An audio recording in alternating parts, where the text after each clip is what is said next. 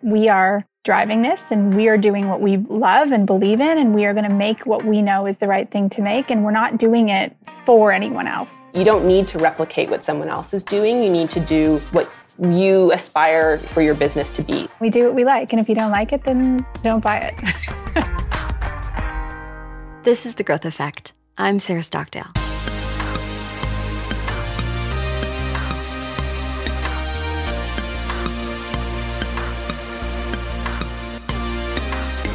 Okay, let's talk big decisions and business partners. Our guest today had a really successful business, and I do mean really successful. Any founder would be happy with how it was going. But they saw a bigger opportunity, so they ditched their original plan and totally reinvented the company. I'm a solo founder. I started Grow Class by myself, and I'm really proud of that. But I also sometimes wish I had a business partner because those huge decisions are really hard. It's also really lonely, and having someone to share the struggle with might take the edge off a little. Conventional wisdom says your business partner shouldn't be your best friend. But as you're going to hear, my guests ignore conventional wisdom a lot. My guests are Jennifer Kelly and Becca Perren. They are best friends. They grew up together and had their first kids at the same time. Then they started a business together while on maternity leave. When you're close and have a friendship that lasts that long, you sort of become sort of one person in many ways. I think our tastes and our aesthetic and our style and our sensibility has kind of morphed into kind of one being over the course of that time. Pehr started as a homeware company. Back then they were called Pehr Designs. They took their shared fashion sense and created beautiful, affordable products. People loved them. They were in major retailers and had a 7-figure turnover. Then they launched their Petite Pehr collection, stylish stuff for babies. And they saw something bigger and better, so they had to make a decision. We're going to find out about that moment, the leap that they had to take, after the break. The first voice you'll hear after mine is Becca. Businesses are built by people and driven by passion. Our partners at HSBC Bank Canada pride themselves in helping those passionate people navigate the ebbs and flows of running a company. Their diverse team of relationship managers are ready to help you thrive. Learn more at business.hsbc.ca.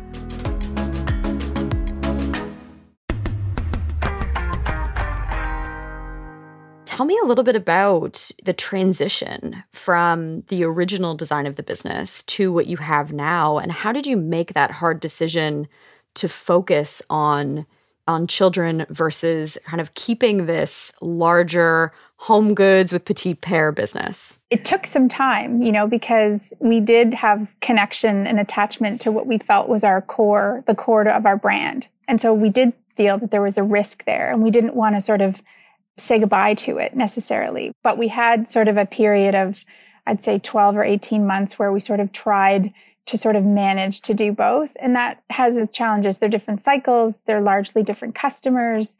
They're different, manufacturers for the most part. They're just completely different sensibilities, right? So there was that sort of constant push and pull between which side would get the attention. It was kind of shortly after, I think in 2017, when we made the decision that we were no longer going to produce any of the home accessories. And that was a hard decision to make because we had a 7-figure business. So we really had to feel good about that decision. And we actually had some large retail brands who we were doing exclusive lines for. And they came to us and they're like, okay, let's design spring. We're like, actually, we're not doing that anymore. So it was really hard because the opportunities were there. But what we saw were bigger opportunities within the baby and kids category. I think one of our biggest sort of worries or concerns throughout the process was, what are people going to say? Like, what are people going to think? What is that going to do to sort of their feelings of the brand and of us? And what we learned so quickly was that they followed our lead. So when we were believing in this direction of the brand and this is where we were going, there was very little, if any, questions or ripples or sort of, but what? Everyone was just incredibly supportive from the customer base that we had. And they understood and they're like, this is amazing. And I think that was a real sort of reminder to the two of us that we are driving this, and we are doing what we love and believe in, and we are going to make what we know is the right thing to make. And we're not doing it for anyone else. We're doing this because this is what we want to do and believe in and we love. And I think we're very fortunate that we have found a customer base of people who love it and who buy it and who believe in the brand as well. And so they sort of followed suit. So it was really confirmation that that was the right decision to make, really. I think as business owners, we're obsessed with our customers in almost like almost a problematic way. Like we really, really want to build things that are going to make them happy and are going to make their lives just that much more, in your case, beautiful, in my case, easier or slightly better. But I think that's an incredible reminder to entrepreneurs that like you are leading this business. You get to make those calls. You get to make those decisions that you think are going to be the right way forward. And if there is, if there are entrepreneurs listening to this right now who are kind of struggling with those decisions, what are some of the things that you learned through that, or things that you wished that you had just made the decision faster? I think one of the biggest lessons we learned was to acknowledge and recognize the pluses and minuses of both. So we were sort of stacking up what makes the most sense for the business from a profit perspective, from a scaling perspective, from a margin perspective, from a seasonality perspective. I mean, we sort of stacked up the two businesses. We talk about our gut a lot. We do what we believe in and what we love, but it's not without that sort of second piece of it, which is with respect to sort of the strength of the business model of each. We wouldn't have done it if we didn't love it as well, but it certainly needed to make sense from the business perspective, which it did for us. There's always the concern like, oh, are they going to think the business is suffering and that's why we're doing it? And I think always from the very beginning, and maybe because we have each other to bounce things off of, but we really have our blinders on when it comes to what other comparable businesses are doing or competitors. There's not anyone that's exactly in our space. They may be in parts of it, but I think it's really important to, as Becca said, understand your business, take a look at where the opportunities are, and do what you think is best for your business, because you don't need to replicate what someone else is doing. You need to do what you aspire, for your business to be. I totally agree. And I think, Jen, you said it, and it's so true. And for better or worse, we are horrible at watching what our competitors are doing. And it's probably for the better. We don't ever talk about it internally. We look at things all the time from the standpoint of inspiration, but it's rarely in the space that we're in, if ever. And I think that that's because we've always from day one wanted to make beautiful things that we loved. And it wasn't to be keeping in step with so-and-so or because they did it. We do what we like, what we would want in our own homes. And we get inspiration from all parts, but never from competitors. And I think that that's a good, model to kind of keep, because if you're sort of being true to who your brand is, then it really wouldn't matter what so-and-so is doing, because it has no bearing on what you're going to be doing. And we do what we like. And if you don't like it, then don't buy it. There's a lot of people that may not know how to put things together or how to design something or a nursery or a print or a pattern, and that's kind of what our job is for them, is to do that curation and give them all of the elements so that they can create their dream space or create that lifestyle that they want for themselves and their baby. And that's our role, so we obviously do it for them, but it is very much about us finding inspiration and kind of bringing it to life. I have weeks where I never look at my competitors. And then I have weeks where I get obsessed with that comparison. That comparison is the enemy of joy, comparing myself to other founders, comparing myself to other businesses. It is hard, but I agree with you that those blinders are so necessary, that focus is so key to the success of what you've been able to build. The blinders, I think, are really at least for me, I think it's hard to stay away from comparisons. I think it's hard for everybody, Sarah. I don't think we're any different. I think where our blinders are really in play is on the products and the assortments and the prints and the everything that we create. I think that's where we sort of go deep within ourselves, or we find a beautiful print, or we sort of decide what comes next. And we don't see what's going on around us in that space. And I think that that's helpful to keep our point of view looking very much like us always. It stays, I think, pretty consistent because it's not being skewed by trends or by somebody else's designs for the season. It's based on who we are and and the brand has really evolved to become really a reflection of us. And I think that's also a huge business strength. I think a lot of, in software and in SaaS, where I come from, of how do you create things that are evergreen, that aren't going to be consistently going out of style. And in my space, that means when we're building and we're teaching, we're making sure that the strategies that we're building for folks and how we're teaching isn't predicated on a tool or isn't predicated on something that's going to change or change an algorithm, in a month or tomorrow. And I found that to be such a strength of Pehr, that you have these beautiful evergreen products that aren't, leather pleather leggings for a toddler that are cool right now and maybe we are not going to be cool in 5 minutes. How do you think about evergreen in fashion? Because it is such an industry predicated on trend. There are always new moms, new grandmothers, new aunts, new aunties, friends, all of those things. And, I think most new moms would agree that they spent very little time looking at or putting any energy against baby things until they were expecting. So a lot of kind of these evergreen products that we have or some of our classic prints, those are new to that new mom. And there is kind of a timelessness there. We would say like kind of a modern timelessness, and they don't need to go away with every season or every year. We do, however, and I think that this is, something that people looking to build a D2C business need to think about, is that when you have a direct to consumer business and you want to keep your consumer coming back and have those repeat purchases, you do need to be offering newness fairly often. And our strategy has evolved in such a way that we do get an opportunity to kind of test some new products or bring some things to life for a shorter kind of capsule collection. And that's intentional. The joy of this is that we get to make those decisions in terms of what we want to launch or not launch or design we want to develop.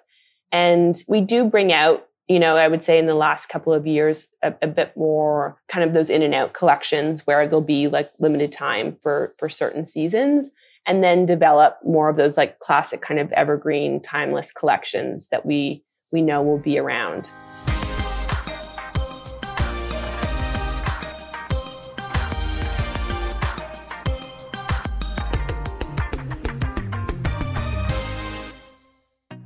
Uncertain times call for certain solutions. The right tools and the right partner can be your key to success, and HSBC Canada has both. Businesses are built by people and driven by passion. Our partners at HSBC Bank Canada pride themselves in helping those passionate people navigate the ebbs and flows of running a company. Their diverse team of relationship managers are ready to help you thrive. Learn more at business.hsbc.ca. You were best friends growing up, and I've been given advice, over and over again, don't start a company with a friend. Don't start a company with a family member. Tell me a little bit about how you decided, my co-founder is going to be my best friend and we're going to make this work.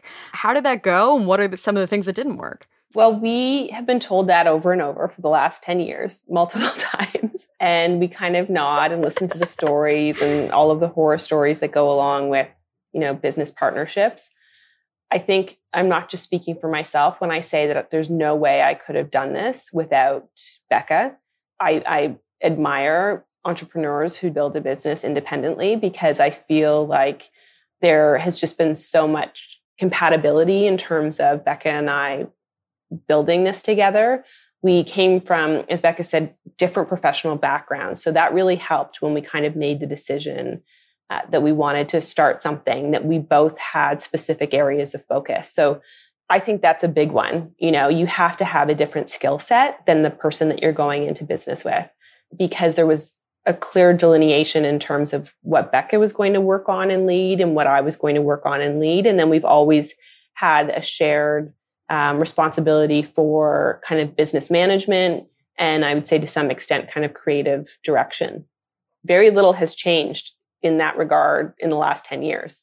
But I think because of the history that we have and having known each other for so long, the communication is very open. So if there's an issue or if there's something we feel like we need, it's dealt with. It's a bit kind of familial in that way where we're not afraid to hold much back. But to be honest, I think because of that, there's not really that much conflict, in general. And when I've seen partnerships, other people go into business together, that's often the issue. It's like they hold something back. They don't tell their partner what they're really thinking or what they want. It's generally a communication issue, I would say. So I think that's a big piece of it. And we've been able to kind of maintain that friendship and relationship. I mean, if anyone listened to our 8 a.m., kind of first call in the morning, it flips and flops between business and personal, like back and forth, back and forth. Oh, I'm a solo founder and I'm literally just, as you're speaking, I'm like going through Rolodex of people in my head, like, who can I call? But it's so true. I mean, it must be so lonely and scary. And as Jen said, we couldn't do it literally couldn't do it without, we both started families. We have a bunch of kids between the two of us. There's logistics in life. And thankfully we have one another to sort of pick up the ball when the other one drops it. And similarly, I think we whether it's by design or we're not aware, I don't know, but I think we also do a really good job of balancing one another's moments of, oh my gosh, this is blowing up, or oh my God, this is a disaster, or we can't do this, or something's gone wrong. The other one invariably, whoever is having that moment, the other one seems calm, cool, and collected. And then the reverse happens. So we're able to sort of maintain a delineation and not have two people freaking out on the big stuff at the same time. So I think we need that sort of built-in support and therapy from one another because it helps keep us kind of moving ahead. I do think it can help the decision-making process as well, Sarah, to go back to like some of those bigger decisions. It's like, we're in this together, It's like, if you're doing it on your own, you're like, if this ship sinks, it's me. So yeah. I think that helps as well. It kind of, we empower each other that way. I guess I would say it's like, we can do this. We can figure it out. We've gone over enough hurdles before that we can do it again if we need to. You can basically figure anything out at this point. And that kind of brings me to my next question about what happened in March. Like, what were those conversations when the world started shutting down? I'm a 4 a.m. person. I wake up at 4 a.m. and have conversations with myself. What did that look like for you when COVID hit? What we thought was going to happen was that there was going to be a recession and that, everything would just kind of shut down. Commerce in general. So we actually put together kind of a COVID plan for the rest of the year and reprojected and reforecasted the rest of our year based on that. What we saw start happening at the end of March was that, yes, all of our brick and mortar, because our business is wholesale and e-commerce, direct to consumer, that our wholesale customers were shutting doors, obviously. But what was happening was any of their online business was picking up very quickly. And then the same happened with our e-commerce. I mean, we saw tremendous growth immediately in Canada and in the US from an e-commerce perspective. We saw our Canadian e-commerce sales go up by 250% and about 200% in the US. However, we were still very pessimistic about how long that was going to maintain. And, along with it are all of the challenges that come along with distribution and inventory and managing all of that. So I would say from a business perspective, that was kind of our biggest challenge, was how we were going to be fulfilling orders and how we were going to be managing the inventory that we had, because, and Becca can talk more to this, but we produce everything in India. And obviously India has been very hard hit and had a lot of shutdowns as well. So it's just managing the teams, both our team in India and here, and keeping everyone safe, but still, making sure that the business was running. That's incredibly interesting because when I go back and look through your history, you started as a retail and wholesale brand and then built e-commerce. And in my experience working with growing brands right now, a lot of folks are just heading straight to the D2C space, especially with what's happening with COVID. Can you speak a little bit more about how your wholesale business has changed and how that shaped Pehr? when we launched 10 years ago, almost 10 years ago, shockingly, I mean, it doesn't seem that long ago, but really there were very few direct-to-consumer brands. So we did take the wholesale route. That was what we were familiar with and comfortable with and doing.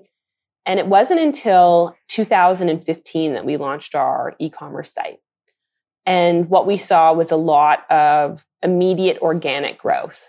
We actually didn't start doing any advertising at all until about 2 years ago. But I think the reason that we saw that organic growth was because we have such a deep assortment. So we have hundreds and hundreds and hundreds of products.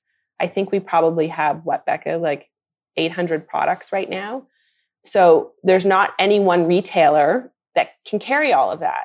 So we were always, what we kind of built with our e-commerce was really a destination for the brand. And that was somewhere where you could go to find everything Pehr. And wholesale still plays a really important role in our business. But it is a very different model now. I think most, as you said, entrepreneurs plan on going direct to consumer off the bat. And we've seen a lot of those brands over the last few years pivot themselves and then have a wholesale channel, which I would say is much more difficult to do because you build the wholesale business on certain margins. It's a specific structure. And e-commerce is quite different in many ways and a different margin structure. So it's hard to go back. It's hard to do direct to consumer and then build a model for wholesale. Because people are used to your direct to consumer prices. And then when they see you in that retailer, the price tag is shocking. Right. That's the thing. You can't really do that. One of the things that I'm always curious about entrepreneurs, because we are cerebral folks. We're making decisions for our business. We're looking at data. What is a decision that you made for Pehr that went against conventional wisdom, that went against everything that you were supposed to be doing, but felt like the right thing? I think it was when we went organic. Really, for me, that's a big one because we had a pricing structure that made a ton of sense, great margins, great sort of space within the market. It was all working. We didn't need to make the change and increase pricing marginally to do so. We knew that there was probably going to be some attrition with that. We might lose some customers, but it didn't need to happen, but it needed to happen for us. And we needed to make the change because we knew that it was where we wanted to go. And in 5 and 10 years, that's who our brand was going to be and what we'd be known for. So I think that was a big one for me. I think that was an internal shift. And I think our model evolved and really sort of solidified. I think at that moment, that really was a moment where we said, this is important for the brand and who we are. And this is why we do it. And, there are ripples with that, with costs and pricing and all kinds of things. But when you're doing it sort of for a larger reason than the sort of details, I think that it makes it's much easier to sort of stick with it. There's been many, I would say, over the years, right down to when we actually decided to launch our Petite Pehr collection. We got the feedback that was like, you need to stay focused on what you're doing. And I think often that is really good advice. But sometimes you do need to try other things to see if there's something that is even stronger or that is an addition to your business. And I think often, I think a big thing is for entrepreneurs is not being afraid to evolve. I think we get so stuck in what you think you started your business here and that's what it has to be for the rest of its life. And that doesn't need to be the case. I think evolving is natural. We do it as people. It's a regular, everyday occurrence as things evolve and things change. And I think you need to be open to evolving your business as opportunities come along or as certain things happen. I think a really good example of what you just described, Jen, is we had a large retail customer that we'd worked with for a few years in baby, and they asked us to design apparel. And we said, sure. We'll do it because they wanted our aesthetic, but they had their manufacturing set up. So we started doing that for a couple seasons. And then we didn't like not having complete control over the finishing product. It's very difficult to design it and not really be able to sort of ensure that everything sort of, works the way you want it to from the end result. So we approached them and said, let us do all of it. Let us design it and produce it. We'll manufacture it. We will guarantee the quality, execution, all of that. But we didn't have a manufacturer for apparel. at the time. We didn't know how to do that. We didn't have any of that lined up. And then we looked at each other and we're like, shit, now we have to find a supplier. We have to find a technician. We don't know how to make clothes. So I think you can do it all. Like, you can figure it out. I mean, we have known nothing about anything, and we've made 5 trillion mistakes, but we do just keep going. And we know that we can figure it out. And we did. And fast forward 2 years, and apparel is one of our biggest categories by far, and is on the fastest trajectory of all. And it is something that we didn't even think of before this opportunity. And we certainly didn't have it all ironed out when we decided to take it on. So I think it's just like figuring it out and not being afraid to sort of test the waters of something you have no knowledge of. Because if you figured it out so far, if you figured out how to start a business and you figured out how to build a brand and have a product that people love, there's no question you can figure out all these extra pieces along the way. That was Jennifer Kelly and Becca Perren, the founders of Pehr.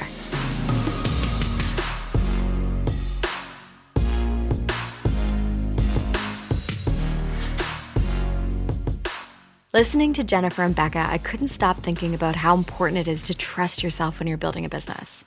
It's easy to watch your competition and follow their lead, or choose the safe known path because straying is risky. Becca and Jennifer don't do any of that. They unfollow their competitors and focus on making things they want to see in the world. They aren't afraid to change their business when the evidence and their gut tells them that everything needs to shift. They're willing to learn how to do anything to build and grow their business. Remember that you can figure anything out. Whether it's pivoting your business through COVID or starting something brand new, you're not going to know everything. None of us do. Start, trust yourself, and figure it out. Until next time, remember that you've got this.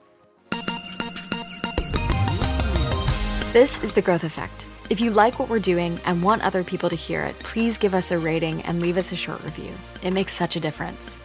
The Growth Effect is produced by the Globe Content Studio in partnership with HSBC Bank Canada.